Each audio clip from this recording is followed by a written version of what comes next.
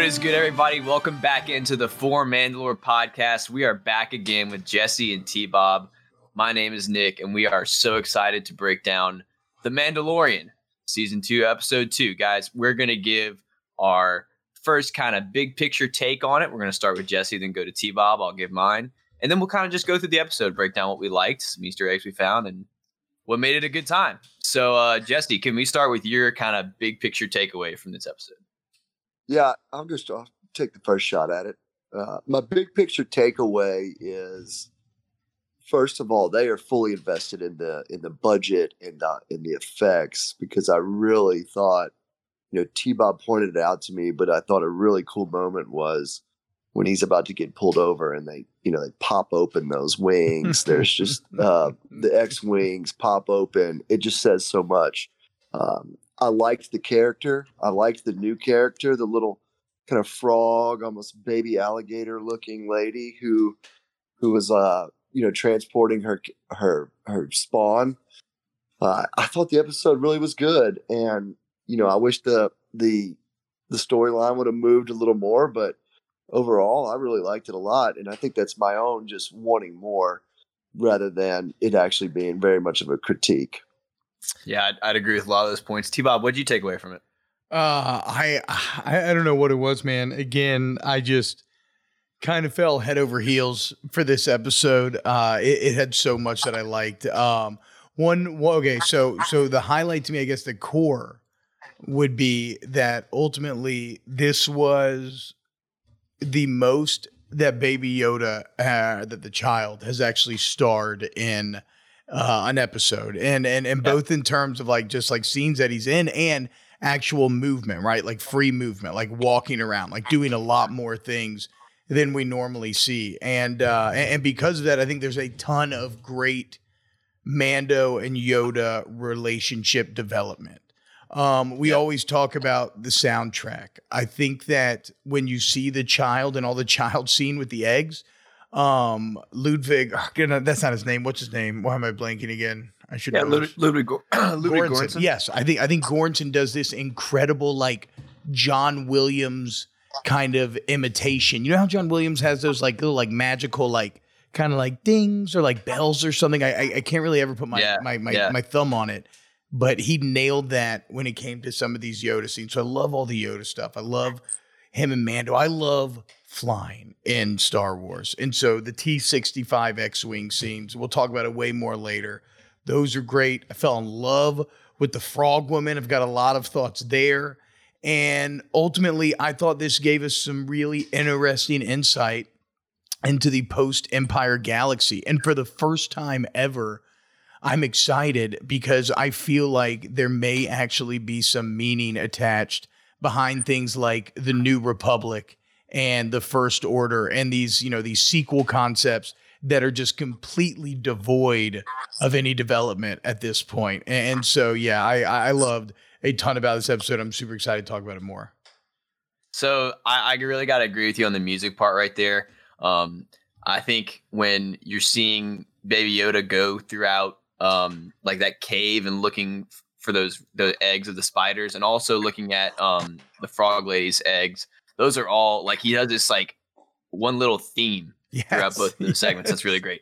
But minus the minutia stuff, the big picture stuff, I thought that this episode teaches us that essentially what we believe and think to be filler in this series so far doesn't necessarily have to be that, right? We see a bunch of callbacks to season 1, episode 6. That episode that T-Bob, you and I at the time thought was a filler episode. We thought it was something that didn't really have any big picture meaning in the series, but it turns out that's what saves his ass in this episode. So we learned that this series is not going to be one that's going to leave loose ends too often. And when they do stuff that seems inconsequential or filler, they may tie it back in. And that was my big picture takeaway from the series. Okay, Jesse, then I have a question for you, because that's a great point by Nick there. Jesse, you're good, I think, at a lot of these, I always talk about these big picture threads. And Nick, you feel free to chime in as well, and I'll start to rack my brain. But what would be the things in this episode that y'all think could potentially be revisited down the road and kind of reused? I thought Yoda little baby Yoda, like Nick is alluding to earlier, kind of being drawn to these eggs and the life force from these eggs. Maybe this has something with advancing him in age, because I think he's like 50 years old or something, in time. Yeah, and he kind of sensed them with the force. He was drawn to them. I don't know exactly where we're going to go. I do think that we're going to get more New Republic interaction. Like, you're not just going to go an entire season with only one X-Wing interaction or interaction in this New Republic where, instead of the Empire patrolling the galaxy, it's the New Republic. So what is that like? And what does that look like? I can't help but think too, as he's running from those the X-Wings in the Razor's Crest, and it's kind of like, two cheetahs prowling down on, I don't know, like a wildebeest. Something that's got a shot. It may, like when you're looking at it, it's a nice. Dude, a wildebeest got a shot. A wildebeest might get away. Yeah. I mean, I'm talking a Cinderella in the Sweet 16 shot here, but I did like how they're like, I think about it kind of today, and you get pulled over, you're asked to, get out of the car, do all these things. They're like, hey man, don't make me blast your entire spaceship, like out of the sky. They're like, please don't make me do this. But I do think we're going to get more interaction with the New Republic. I think potentially a Luke Skywalker interaction, big picture, just kind of thinking wild thoughts. But, I just think we're going to get more New Republic. I mean, surely Luke's name has to come up at some point. That would be so badass. Yeah, no question. I think that the T-65 X-Wing seeing also does an interesting thing in this post-Empire age where you kind of get this, look, authority is authority no matter what, right? And so here we see the Republic in power, and the Republic being the ones basically being the space cops and pulling people over and checking them out. And now it also shows how the Republic, and it's like a negative, right? Mando doesn't want to get pulled over by the Empire, doesn't want to get pulled over by the Republic. What it also does is show some of the differences therein, though. If that was the Empire, I think it would have been shoot first, ask questions later, right?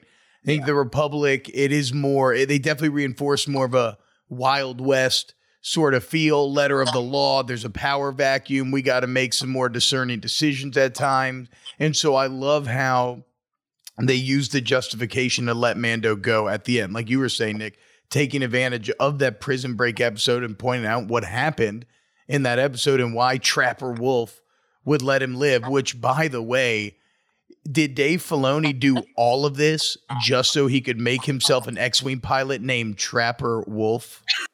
Yeah, I know. That was pretty incredible. I mean, has everything been building to that?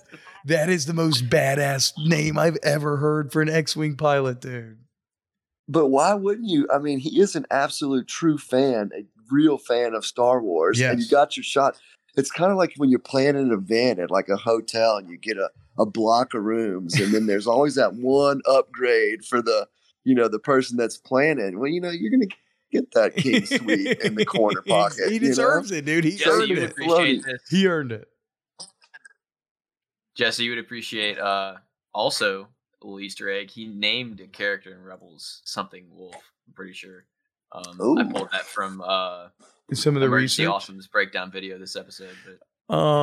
So I loved I loved seeing them pull them over. I really truly loved when they were like, all right, switch over to channel 2. And then he goes silent, and man, is that like dead air, and then S foils in attack position, and you kind of knew it was on. And this is when it hit me that the Razor Crest is the minivan of Star Wars. I know I've talked to both y'all about this already. It'll get you from point A to point B. They have very similar body shapes, very spacious, a lot of room for storage, practical storage. They both come with kids. They handle better than you think, even if it's not too flashy. And yeah, I can't get it out of my head. And I have now renamed my own Toyota Sienna the Razor Crest. And there yeah. you go. Toyota. I was about to say this is kind of like something I hear on 104.5. During Real the day. talk though, dude. I don't know if I'm just trying. I can't get out of my head. I've been listening to that soundtrack so much when I drive around that I really feel like I'm out there flying the Razor Crest. I mean, it even comes. I even have a kid in the back. So I thought, dude, the flying scenes with the sky and Mando's moves and how he almost pulled it off with that like drop reverse maneuver. I thought that was all spectacular. They were like, "Hey, were you at a prison break anytime recently?" And he was like, He just hits it. Gravity drop. You know, he just floored it down. The little frog lady was so funny too. She was like, "What the heck is going on?" I love the So reaction. she's gonna end up being a huge character, right? That's what I was gonna say. Like I was getting into my conclusions for what is gonna follow from this episode. Like I said, how episode 6 in season 1 kind of had some consequences here. I think that you're gonna see definitely the cop-out answer is it's obviously going to lead to the resolution in the next episode where he finds out where the Mandalorians are at. But also, I think that the loyalty that he's built from this lady and the husband is probably going to transfer to them, potentially having an impact later on. Dude, what is her connection? She's too competent, Jesse. She's got too much of a skill set, and her story's too crazy. She has some sort of knowledge or something. Look, when she pieced together that droid so she could talk, that was very impressive. That tells you something. Tells you something. You don't just pick that up. You know, that takes some schooling. Okay, let's talk about her and everything she did. So not only did she hack that machine, when she was bathing and they had to go, the first sign where I was like, oh, she might be a badass. She immediately tongues her clothes super competently, grabbed them with her tongue, boom, dressed. Then don't forget, as they're running, my wife's sitting there, Caitlin's sitting there like, she's going to die. And then she starts fucking hopping. And it was awesome, dude. It made me so happy, dude. It was so sick. I thought it was weird, but then I kind of dug it. It was so sick. That's what aliens should do. They should move in weird ways, right? No, And it adds to the vibe of the character, I think. And then did y'all think about her bathing in her own eggs? I was kind of grossed out by that. No way. Well, dude, the problem with that was that, like, right? She had the container, and it was like that they were gonna die if they didn't get warm. Yeah. So she had to take him to the hot spring. She's competent, dude. She's competent. She's on the run for some reason, smuggling herself. So what is she wanted by the Empire, by the First Order? Who knows? Or Empire, or whatever. She's one of the good guys back. This is the last of her species. She's on a. Wait, I thought it was like the last of her family line. It's last of the line, so her species is still alive. But okay, so it wasn't that heavy. But she's been through the. Dude, you thought Baby Yoda just ate like 4 of the last of the species? Yeah, dude. No, okay, but we still haven't mentioned her biggest part. Dude. She saved Baby Yoda's life with 3 incredibly placed shots. Baby Yoda had 3 spiders on him. Yeah. And she popped him right off with a gun that you never knew she had the entire time. A little more than meets the eye, for sure. Exactly. That's what I'm saying. I'm wondering why she's on the run. I liked how she called to the Mandalorian code, like the honor and this kind of... And Mando is developing a true sense of honor, in my opinion. You know, he's no longer about honor. He's going on beyond what hero choices are making, right? You know, he saves this lady. He agrees to bring her on the ship. He's, you know, if these eggs were so important, though, I would have at least liked to see them try to keep it away from the little hungry the pit bull in the corner, little gremlin. Dude, I was getting some. What's the character from Major Gizmo vibes? What's the character from Futurama? Niffler, the little cute little thing that like eats everything and then poops out black matter. I don't know, whatever. But getting some major vibes. I know who you're talking about. I can't remember the name though. Freaking Meatwad. No. Oh God, I just love that. Okay.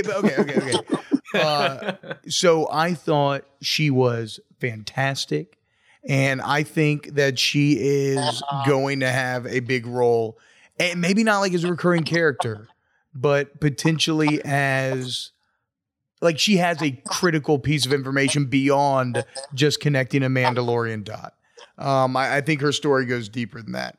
Also, Nick, as far as Star Wars excuses go, I can buy not going to light speed because of the eggs. I'm like, all right, sure, that makes whatever. I'll accept that. I'm into that. I'm okay with that. Now that I kind of buy into Nick's idea that, what made me seem as filler is not, and T-Bob is saying is, we're building out a big world here. I mean, we're not just creating these, plot machinations, right? We're creating a world. Yeah. And so I'm with it. Nick, what did you think about the opening scene where he is returning back to the mechanic and he gets ambushed? So that the part where he meets the mechanic is kind of where I have a criticism of the episode, but the part where he gets ambushed, I think, is like vintage, if you can call it vintage, like vintage Mandalorian. Like it's the perfect open. Like it's exactly how I want to see every Mandalorian episode open for the rest of time. Is he gets into a seemingly desperate situation and just absolutely waxes him, like just completely like pulls some trickery, like where you kind of don't see it coming. Like I didn't see the fact that like he gave the jetpack away and then he could control it and make him fly all around. I didn't like connect those dots, maybe just because it's been a while since I've been into this series, but I really loved that open, and I think every episode should start out like that. I think it was really funny when he flew away. I mean, I thought he was maybe just going to shoot him or something, right? But then he flies away and he kills him. Yeah. And then Baby Yoda's reaction was very fun to me. Also, Jesse, it does reinforce something that you have pointed out multiple times, which is like Baby Yoda is growing up in an uber violent environment because he thought that shit was hilarious, dude. He thought it was really funny when that guy died like that. And then Mando just gave him that like shoulder shrug, like, hey, I don't know, dude. It's like, it just is what it is. Well, and it definitely had. First of all, the speeder bike sounded great. It was hauling ass. The sound was the sound was awesome. Staying on his feet by using the jetpack was tight. And and then that was the old Return of the Jedi when they pulled the rope to kind of trip up the speeder bike. Mando kicked in the jetpack's like a little speeder bike airbag. Dude, can like react to it, and he really made an excellent landing. Yeah. After that, and then once Baby Yoda's life got put in danger, I thought that you got a good hard look at Din Djarin's. He's gonna kill you. He's gonna go. I forget the actor's name. Taken. In the movie Taken, he's gonna go. I'm gonna hunt you down and nowhere in the galaxy. He's gonna kill you. So I have a feeling that there's gonna come an instance where he's gonna really lose it when something happens to Baby Yoda. Yeah, exactly. It felt like foreshadowing because I do not think that. I mean, I feel like they're making that relationship so strong. They're going to be separated at some point. I don't know. Yeah, he's going to have to do that. He's going to have to find him.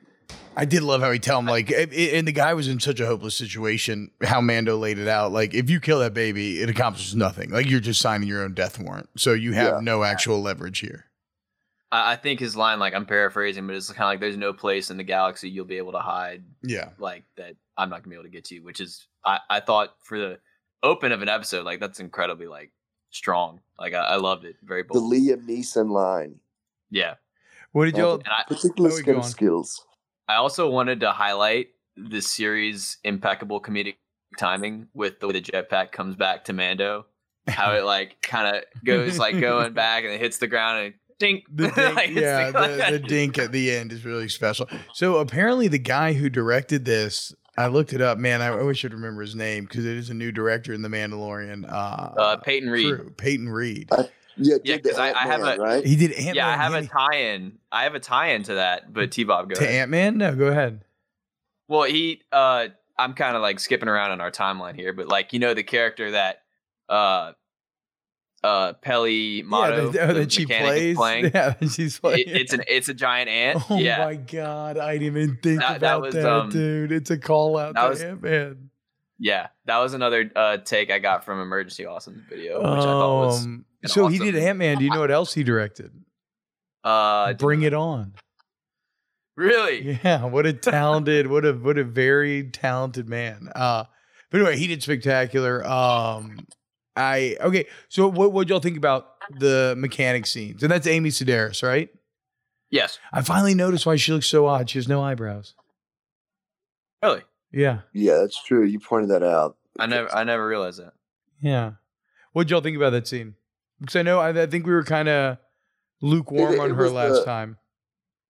That's where I get into my critique, guys. Is I don't mean to like be a Debbie Downer, but to me it just feels a little convenient that like the only source in the galaxy that he could find was this one dude, and he turned out not even to be a Mandalorian. But then he comes back to the cantina, and it turns out the only other person in the galaxy who could tell him where the Mandalorian was at is playing cards with. Maybe not the only, but yes, one of the very few. One of the very few. And to me, it just feels a little too convenient. But you got to suspend your disbelief a little bit. Well, so here's my interpretation of the scene, though. Did the ant actually say any of that? Or was the mechanic just mining contacts the entire time? And she's the one who dug up this other contacts for Mando after she heard what he was looking for. Because that is where the frog his person name is Dr. Mandible is the ant's name. He was in... It's a great name. His actual name is Dr. Mandible. Yeah, Dr. Mandible is his name. And he... So what he actually... Never mind. That's good. Yeah, that's accepting. Okay. He was in season 1, episode 5, and he was in the cantina as like an extra.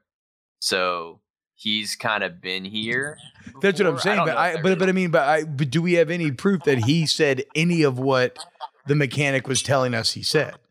Because Mando didn't speak ant. I don't think Mando speaks ant. And so to me, she just used Mando to get more money in the pot, win the pot, and then be like, oh, I think she just manipulated.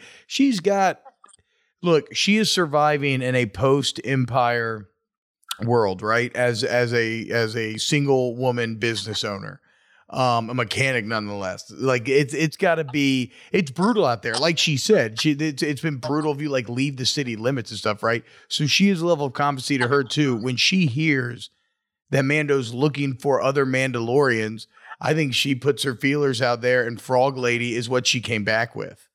Because the ant's she'll meet you at the hangar. Why would the ant send her to the hangar, right? Like to me, that was just her kind of engineering that entire situation. Dude, I'm putting that together now that you say it, and it makes perfect sense to me, because before I thought it was just kind of like a forced plot element, but now that I realized that she said, I just met her 10 minutes ago, and he's like, wait, I thought you said you could bet your life on it. And he's like, she's full of it. Yeah, no, and that I honestly, because I was kind of. She was like, I have great instincts or something like that. Yeah, and maybe I was putting the mechanic a little bit too far on the good side for me, because she was so friendly to Baby Yoda and like fixing the ship or whatever. But I really, now that you bring that up, I think she may not have the nicest intentions. Well, I don't even know if the intentions are bad. That world being super nice. I think she is opportunistic, and she got Mando to pay her for that information just with a little poker ruse. Like he was like, that's pretty fucking expensive. And she was like, just call it. Okay. No, I did like one of my favorite little dialogues too, when she was like, oh gosh, you met another Mandalorian and you killed the guy. And he's like, no. He's like, no, he wasn't a Mandalorian. I bought it. She's like, I mean, with what? He's like, what did set you back? He's like, I killed the Krayt Dragon. Oh, is that it? Is that all? Is that it? Oh my God, dude. How good did the dragon meat look though, dude? Looked good. Oh, dude, it looks so delicious. It looks good. And it looked like greasy, nice little, another great robot call out, right? That's an old, is that an old New Hope robot? I know that's an old original trilogy I robot. did some digging on that one, and it's the Treadwell droid, and he was in the scene in New Hope. It should be. R5, the red droid, was he's got the bad motivator. In that scene, yeah. So it should also be noted that in 2 episodes, we've had 2 cooking around the campfire scenes. Are we going to go for a third? We had the one with the sand people. Now we had the cooking around the campfire, that Western campfire, eating the dragon meat. You know, this version, it's the Star Wars version. You know, one's a jetpack. All fantasies, all fantasy needs a respite for the adventurers, right? Yeah, I love those kind of down scenes. So you learn so much a lot of times too in those scenes. Maybe not these in particular, but you know, they really are. You learn more about the characters and you get to see more about the world. I mean, they really are building out the world. They are building out the world, and that's something that Filoni has now been doing for years and years and years. And like I said, I'm hoping that he could do the same thing in terms of world development that he did with the prequels for the sequels. That's a huge order, but we'll see what he can do. Okay, so Mando crash lands. Actually, real quick before that, back to the T-65 scene. Did you all realize that we finally got the Catholic response? Have we ever had the Catholic response in canon? Yeah. I wanted to talk about that. Yeah, because he says, "May the Force be with you," and then he says, "and also with you." I feel like I've made that joke. Like I've said that to people my entire life, just out of habit. And like, is that, Jesse? Do you know? Is that the first time that interaction has happened in canon? It might be. I mean, it's the first time that it's happened to me in my own brain a million times. Yes, exactly.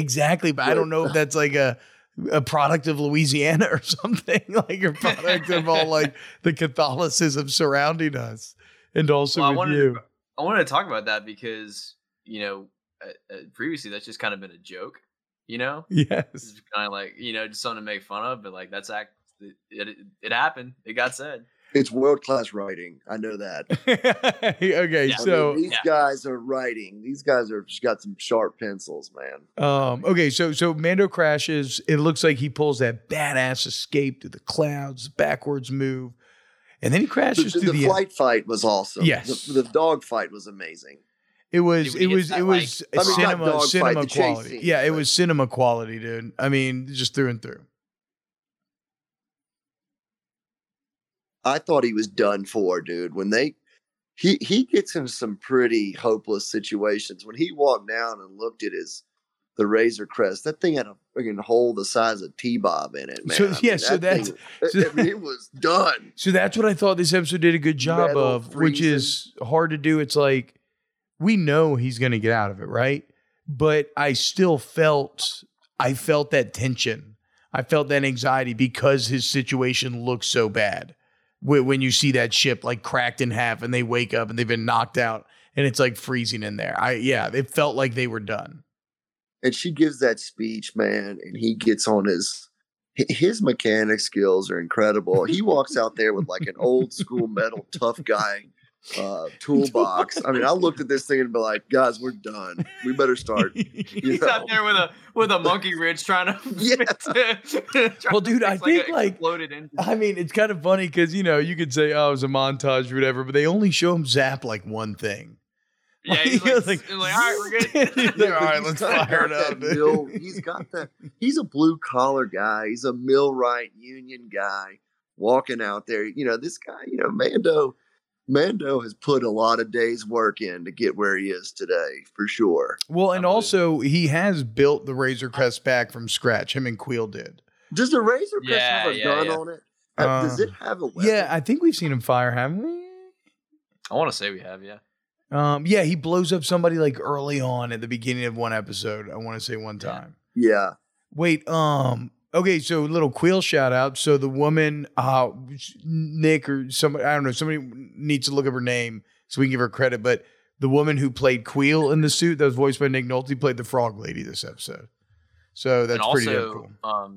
If anybody is a fan of Avatar: The Last Airbender, D. Bradley Baker voiced the Frog Lady, and he was also the voice of Appa and Momo in Avatar. I did not know that. Did you know who else he was the voice of that I heard? All the clones in the Clone Wars cartoons. Yeah. He's had a lot of roles in Star Wars. Man, the voice actors are finally getting their due with The Mandalorian. Yeah, man. These guys have put in a lot of work. Okay. So then we have the bath scene. We kind of talked about some of it. I thought that the spiders really worked for me as a villain. I thought it was very like they legit scared me. Yes. That was a horror scene. That was a horror movie scene, the kind of bathtub scene when you're at your most vulnerable. You're Yep. you're just a sitting duck.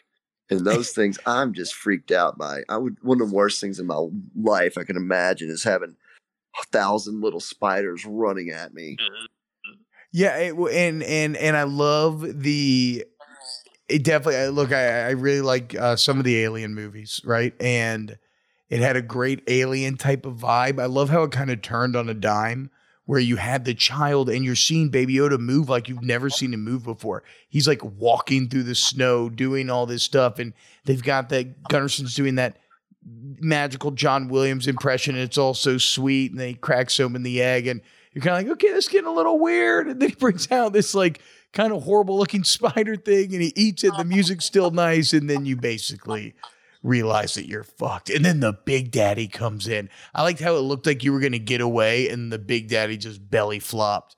One of the giant spiders just straight up said, nah, not today, not yet. And if you ever thought Yoda species was like a vegetarian species, these dudes are carnivores, man. Yeah. He is just eating things. He's a predator.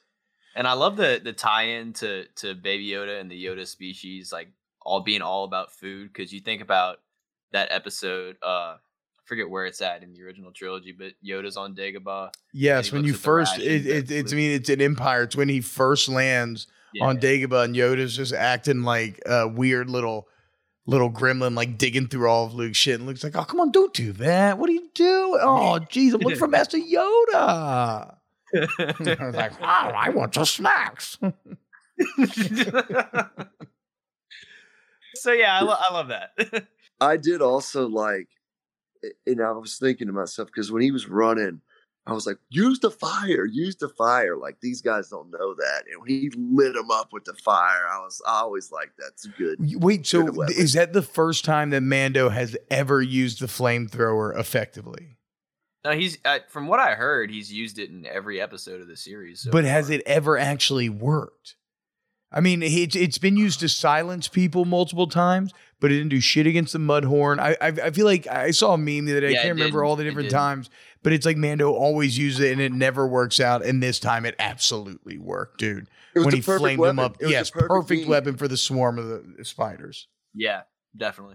And he's just a little resourceful little guy, runner too. He's a good ninja, man. He uses his environment. He throws the little sticky grenades that just kills. I mean, he was playing for keeps. Yeah, he's always in the game, man. He's never out of it. It's funny. I said I loved the Mando Yoda stuff, and we've hardly talked about the relationship. I mean, you saw definitely at the beginning when he was kidnapped, the links Mando's willing to go.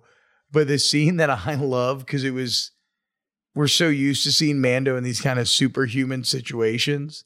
And I loved when he catches Baby Yoda eating the eggs, and he's just kind of like, oh shit, he's Stop. like, yeah, like no, you can't do that. And then later in the episode, when Yoda is, I think, at the bathtub, and he's looking at the pool, and he's going for the egg, and you just see Mando's finger come in, and he's like, no. And he hits that finger, and he hits that finger wave. And as a parent, like, I'm like, oh man, okay. I mean, we're full blown toddlers. Like I've been there. Like I'm going through that with my kid right now, trying to learn how to get them to listen to me. And here Mando's having to do the same thing with Baby Yoda. That was it's like his tone of voice kind of sold it too. He's like, no. What do y'all think about the little baby Yoda noises, the little toddler type noises? There's some mixed opinion out there on that. Wait, why? What do they not like? I think some people think it's just a little too much, I guess cheesy, but what else would a baby sound like? He's a little cute little thing. What do they want? He just sounds like think about Yoda's voice and then just babyfy it. I mean, he's just like you said. It's what else you want him to sound like? Here's the question. Whatever. I mean, that's whatever. And people, if you don't like it, you don't like it. Yeah, that's cool. But will the child speak English is the much more important question. I think what makes me not bite on that idea is that even if this thing goes like, I don't know, like 5 more seasons, Yoda's not going to be but the child's not going to be old enough to really even be talking that. Unless we'd he have ate to have those time growth skip. accelerating eggs, like Jesse said. Yeah, unless something Well, like that T-Bob, happened. hey, you said it. He ate the eggs. You've never seen him move like that as he's kind of waddling through the snow, eating that white crab or whatever that it just looks so gross. He just So nasty, crunched dude. that exoskeleton like it was nothing. But it looked like he truly loved it. It's like when you But I watch like a truly lizard think eat a he's got fly this- or something. There's like, Yeah. I mean, he could have some like hyper metabolism. He just needs to eat all the time. I Just do feed get this yes, I kid. get that feeling that he is. I mean, who knows? They could really do now. It depends on how kind of like convenient they want to get with the plot, but you don't really know any about Yoda's species. You could have some sort of accelerated something. They reach a certain point, then it starts to accelerate. Maybe as they age, it accelerates. Like there's. Or you get a time skip. I'm always down Maybe. for a time skip, but you got to have some really epic moments first. Time But skip they is like have, a final and maybe season not thing. like a super long one. You know, they've done it a couple times, and Rebels had a few, little time skips. Yeah. So there's ways to kind of cut ahead.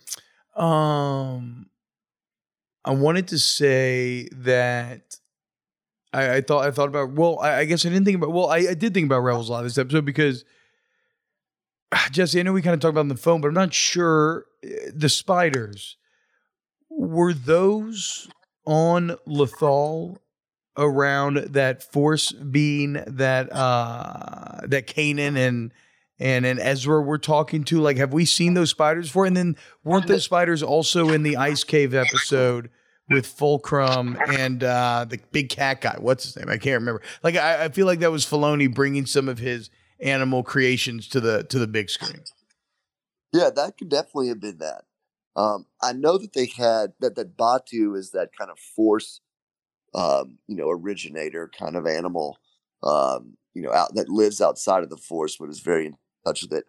He was protected by some kind of spider crawler type Yes. animals, and I think the other one was as well. I think he just likes it. I think it's a good look. It's kind of got that Lord of the Rings feel too, where they're running for their lives in the spider cave, and then you get a great save, a great rescue, true desperation. I felt the desperation in the Razor Crest. Were you You're like, not "Where's-" stressed when that spider's like little mandible was like an inch above Baby Yoda's head? It was just my lining God, up to yeah. just like dig into his brain.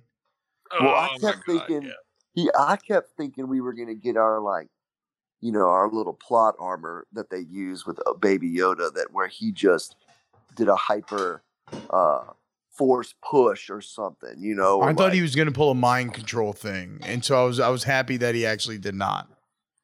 or like a lightning. We should actually mention that because that was a nice kind of subversion of some stuff that they've done in the past, right? Where Yoda in the kind of, oh no, we're in big, big trouble moments. Yoda, like whether it's the Mudhorn or the Flames at the end of season 1, Yoda has saved the day when Mando is quite literally about to die. And so to be there again, and this time for them to be saved by something completely outside of their control and by the New Republic does kind of strengthen Mando's bonds with the New Republic in a way.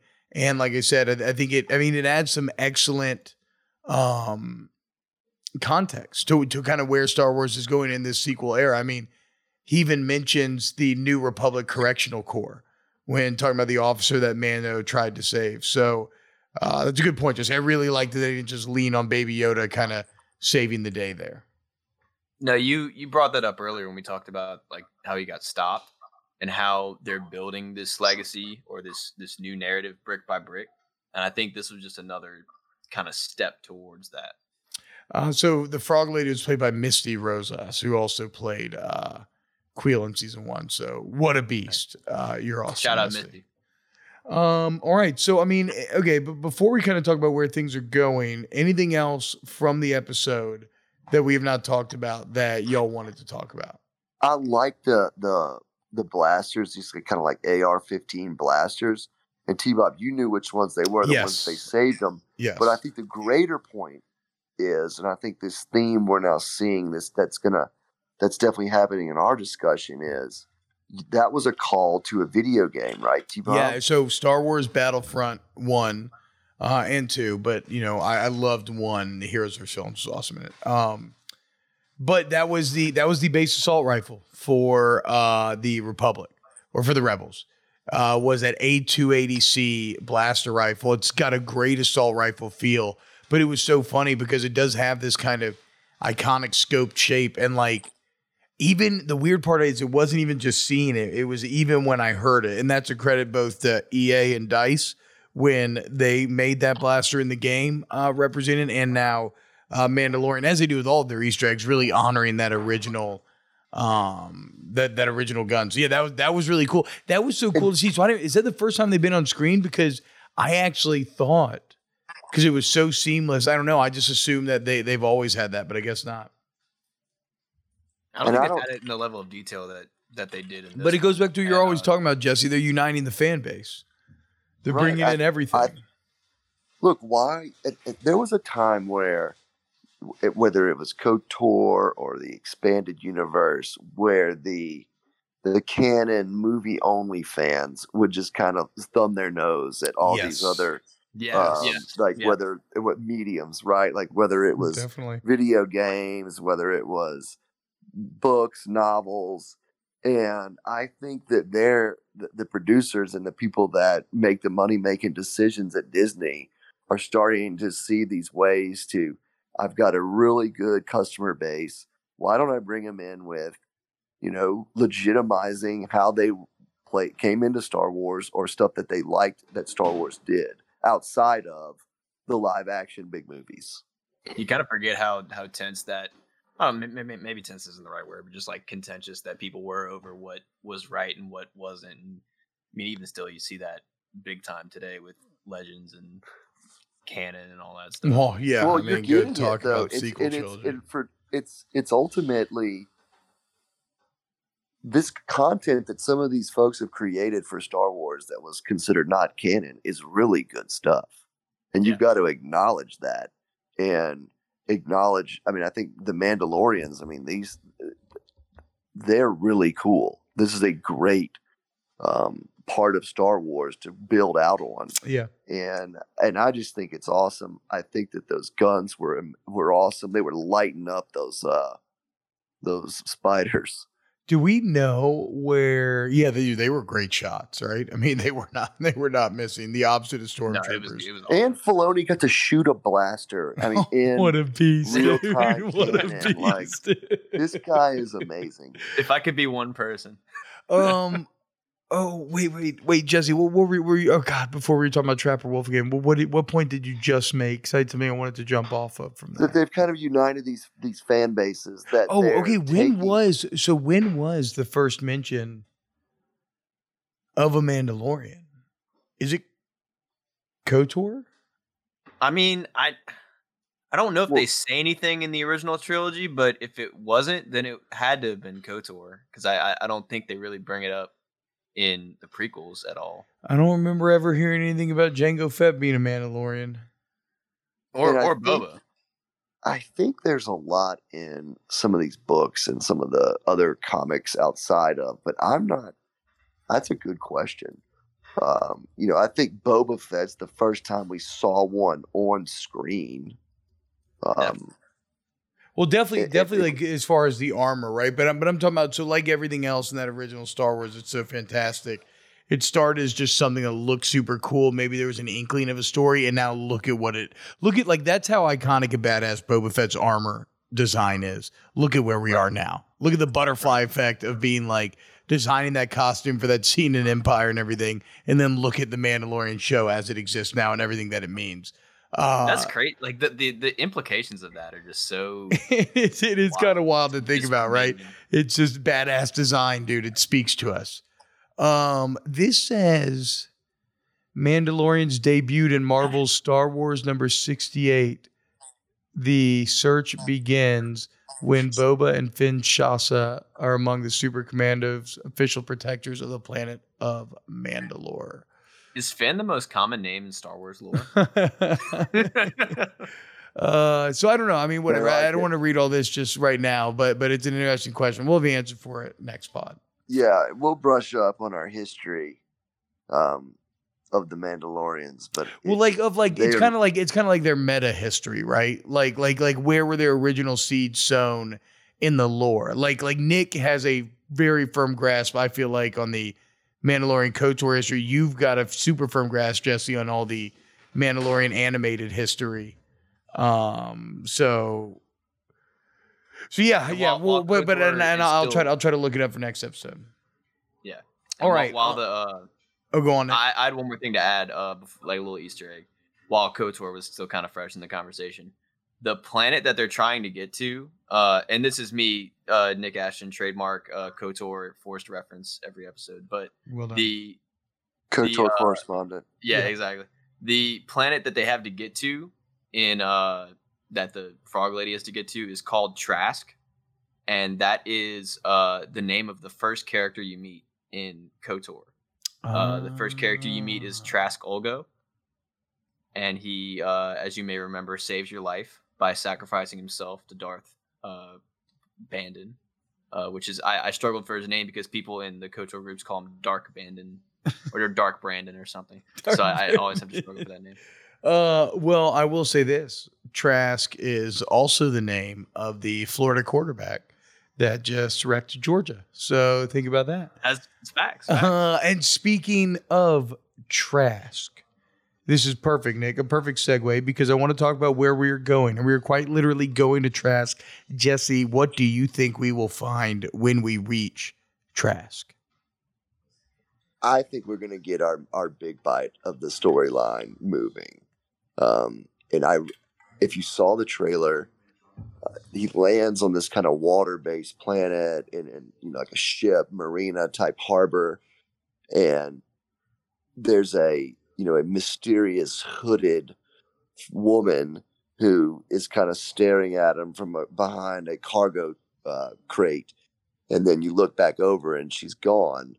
And in the trailer, you don't really know anything about it because you don't know where they are. But when they're getting off of this ship, I saw the frog lady. The frog lady is in that trailer, so I'm assuming that is where they're getting off, and that is where we may meet our Bo-Katan or our Sabine Wren. And I've already kind of predicted I think Ahsoka's coming episode 5, but I'll put that on the record right now. We got to jot that one down. Well, and it does, but I mean, it is all lining up for a big kind of main story episode, or at least a big piece, right? At least a big bite, because you have had the two kind of creature features. We've been reintroduced to Mando. We really understand his evolution more now, like we've talked about in terms of the man that he has become. We've reinforced, and we now better understand his relationship with Baby Yoda. So yes, like now it is time. We've seen the links he's willing to go to, right, on this quest. And so now it's time for the quest to take a step forward. I think you're definitely, like we said, Frog Lady's definitely got implications next episode, but where that takes us after that is what I'm really excited to see. I wonder if she's like former Empire on the run, have some information that they need about the First Order, like something. She's just too skilled, man. She's too skilled. Yeah. Like she knows she does too much. Like I feel like that isn't just a convenience for convenience sake for episode 2 of season 2. Like, and why would she know? Why would she know where Mandalorian would be? Right? Like, if you have information on Mandalorian, Jesse, what do you think? Are you in like a seedy? Like, you gotta be in a little bit of a seedy business. Oh yeah, and well, they in multiple times in history, as they've kind of their history, they've been disbanded. They've gone on to work these kind of like odd jobs, mercenary, bounty hunter. So they're always in the grimy places of the galaxy. Dude, they're kind of like Thor and his company in The Hobbit. Maybe not in the movies as much, but like, in the book, the dwarves are people scattered to the wind, and that whole thing is them like regaining their culture and their glory as they're like having to do these odd jobs to get by. And sooner or later, we're going to have to get, not maybe us, but Mando and the team, and we're going to have to get a Yoda somebody's going to have to end up recognizing this species and teach them a lot about Yoda or about this species, or recognize that this is one of Yoda's kind. And I think that's going to happen soon. We'll get, I mean, surely we'll probably get that species and planet named for the first time in this series. Would you all agree with that? Yeah, I would too. What do you think, Jesse? Do you think they name it? Yeah, I think we're going there. I think we're headed to learning a lot about the origins of a Yoda or his species, and it could be sooner than later. I think that Mando at some point is going to have to understand the gravity of what this child really is. Yeah. Okay, that's got to happen, and I think it's going to happen soon. To what extent does he already? Do you think? No, I think he knows. Holy crap! This thing is really strong and really powerful, and I've got a deep-seated connection with it. I don't think he understands that it may have produced the greatest Jedi of all time and come from some sort of force-wielding species unlike any other. Yeah, I mean, he doesn't even really know about Jedi, which again is that's a very post-prequel world thing where he would have grown up in a world where the Jedi were not widely known, right? And weren't like species kind of spread throughout the galaxy. They would have been the stuff of legends and very... Well, and I love this idea of Chosen One, and Star Wars does a good job of this. Game of Thrones, the books, did a great job of this, until they stopped writing them. But that was just a bitter comment there. But they create a lot of... They use the Chosen One, but then they create a lot of characters where you're like, wait, is that the Chosen One? Is that the Chosen One? Yeah. So you may have thought it was Jon Snow. You may have thought it was Daenerys. You may have thought it was Arya. You could have thought it was Sansa or Bronn or any of these folks. And it's the same thing with Star Wars. Is it Luke? Is it Anakin? Is it, Leia? Is it this freaking baby Yoda? I mean, we have learned one thing that they're doing, and I think they're doing this to separate from the confines of the Skywalker saga, is just because Luke blew up the Death Star or Darth Vader killed the Emperor, there is still a shit ton more galaxy out there that needs some fixing, right? I mean, it just doesn't snap its fingers and end. And so I think they're making you aware of that as the fan so they can build out these new storylines. This is where, if you wanted to, you could give all the Last Jedi fans what they were missing so badly from Luke Skywalker. This is where you can do your Luke Skywalker superhero content, not necessarily in The Mandalorian, but in this time period. Now, who plays a young Luke Skywalker? Do you go animated? I don't know, but surely they eventually have to do something like that. Well, in terms of uniting the clan, the saltiest fan base of all, and might be the largest, is the Luke Skywalker fanboy that wanted to see their moment in the sun of him just being all powerful, you know, and they never feel like they got it. Well, they never feel like they got it, but they did do what he pulled in The Last Jedi was all powerful, dude. Who else could do that? Who else could do that? No, nobody. And I still hold to the theory that Broom Boy is the real hero of the Star Wars universe from the end of Episode 8. So I can't.